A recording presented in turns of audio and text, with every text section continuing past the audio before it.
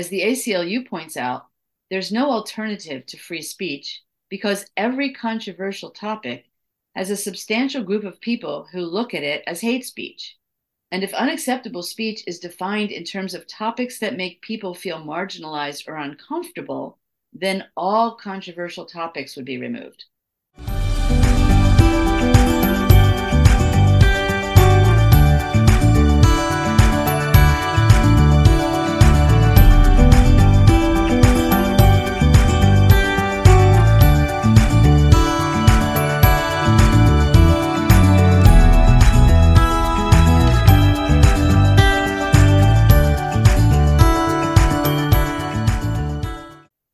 Hi, welcome to the Shrinks on Third, our psychology and social justice podcast. I'm psychologist Julie Mayer. And I'm psychologist Cindy Ariel. Welcome.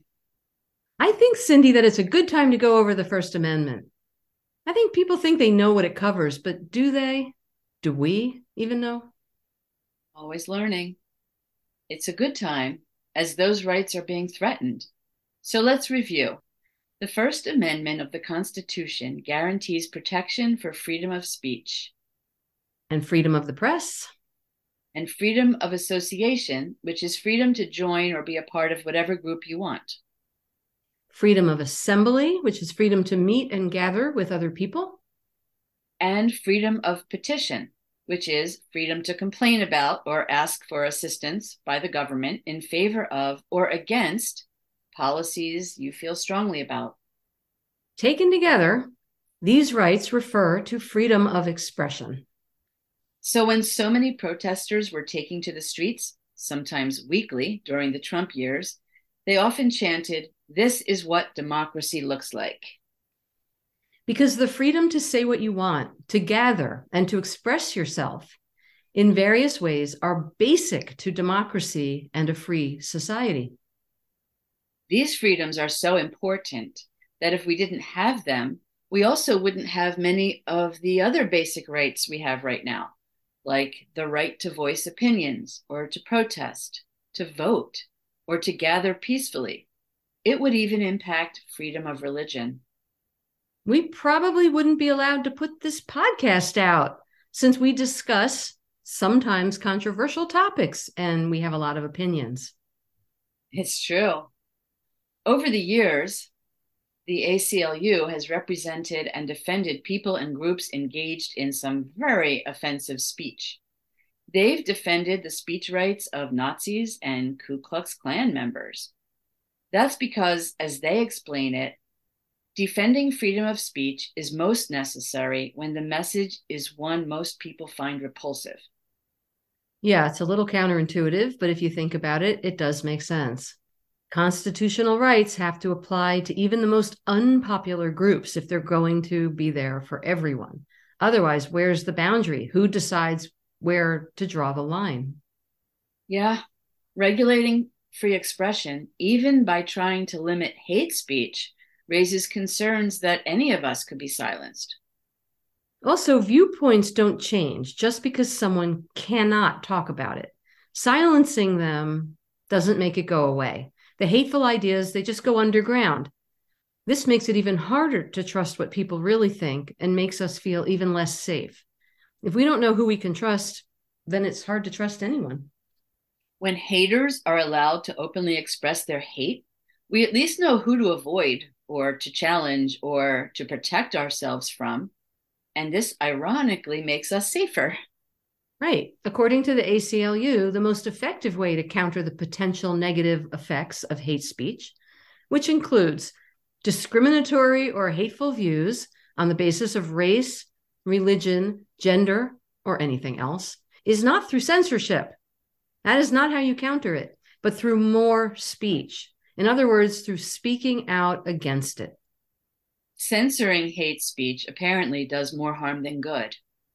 And to counter hate speech, the United Nations also supports more positive speech and upholds respect for freedom of expression. From this point of view, any restrictions on speech have to be a major exception that are literally looking to prevent harm and ensure equality. It's true. Determining when the potential for harm is high enough to justify prohibiting speech is really hotly debated. But other methods of addressing hateful speech, like education and promoting more positive messages, can be used to counter some of the harmfulness. There's a category of speech that the Supreme Court has labeled hate speech, officially hate speech. And that type of speech is excluded by the First Amendment, but it's not based on content and it's really hard to define. You're right when you said it's counterintuitive. Most speech that contains hateful content is not illegal. Speech that falls into the category of hate speech includes the context and hateful words that have genuine threats and give reasonable fear of real violence to someone or some group. Ironically, you can feel threatened. You can even feel emotionally traumatized or silenced by somebody's speech. But those things don't necessarily make it a punishable hate speech. It's always looked at from both sides to make sure that if the places were reversed, it's really objectively threatening and likely to end in serious harm. Then it would be considered punishable hate speech. Right. And that's because people on the left and on the right fear the speech of the other side, that speech would influence people. But communists were blacklisted, socialists were banned, civil rights activists have been hated and feared. All of their activities have been interpreted as dangerous. Actually, when you look at that, it's mostly people on the left getting shut down. Just saying. No, that's exactly right. The main point is, from the ACLU, that you can't discriminate against a viewpoint, one you agree with, or even a horrible one. Also, the right to free speech guaranteed by the First Amendment only applies to the government. Any private entity is not held by constitutional free speech guarantees. So the truth is, an employer can dictate how employees are allowed to express themselves. Now, just because you don't have to protect something as important as free speech doesn't mean you shouldn't. Just because not doing the right thing isn't illegal doesn't mean you shouldn't do it. Cindy, that is basically always true. I think so. Advocating illegal conduct, including child abuse, is even protected. The Supreme Court drew a distinction between advocating illegal conduct and intentionally inciting illegal conduct. That doesn't make advocating things like child abuse less disgusting or gross. No, it doesn't. The topic of deciding what is acceptable speech has come up for a lot of colleges and university in recent years. Videos of students walking out on a speaker whose message they found harmful, dangerous, or disagreeable have gone viral at various times. When does a controversial topic become hate speech? When should it be allowed as free speech? These are hard to understand questions.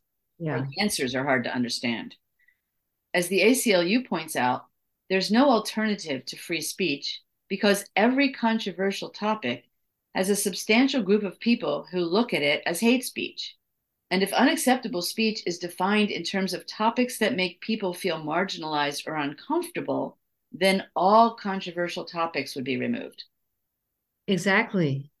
Feeling upset because you're hearing words is not a reason to shut down other people's rights to say them. Many types of bias can prevent opposing sides from accepting other viewpoints. For people with selective bias, most of us have some of that. It's not just that they interpret their perceptions differently. They actually see different things, pick up on different emphasis or meaning. People look for evidence that supports their opinions and they ignore evidence that contradicts them often. People feel their own views make sense and that their views are good, but the other side's views don't make sense and are not good. In fact, they're bad. So in general, all of us tend to be kind of biased. There's a very interesting survey that shows a large percentage of students favoring banning nearly every controversial topic. For example, a survey of 3,000 Americans with university experience found that 40% would ban a speaker who says men on average are better than women at math. 51% would ban claims that all white people are racist. 49% would ban statements that Christians are backward or brainwashed. 49% would ban speech that criticizes police. 41% would ban speakers who say undocumented immigrants should be deported. And 51% said it was okay to prevent others from hearing a speaker. So with that, any expression offensive to any subgroup would be banned.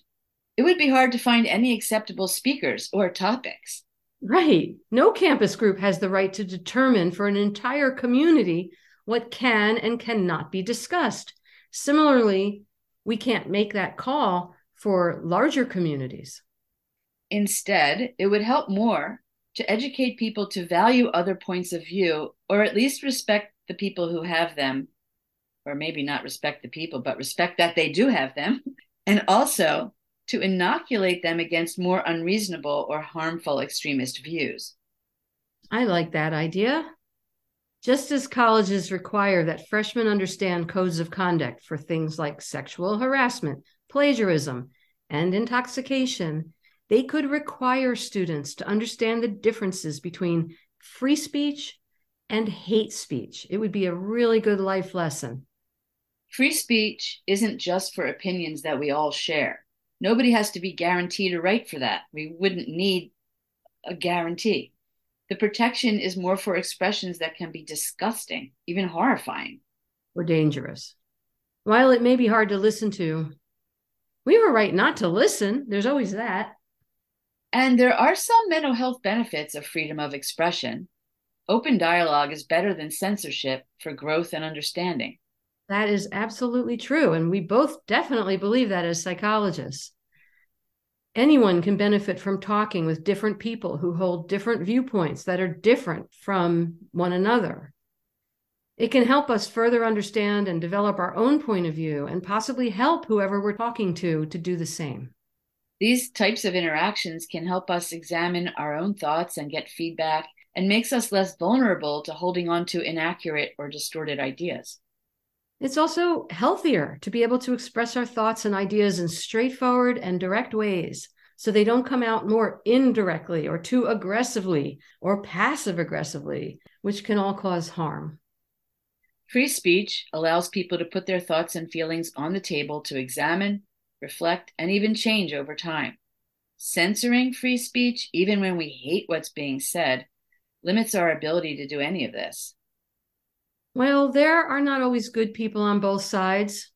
It helps to know whose side people are on. It really does. To learn more, you can go to mtsu.edu first-amendment/page/things you need. That's Middle Tennessee State University.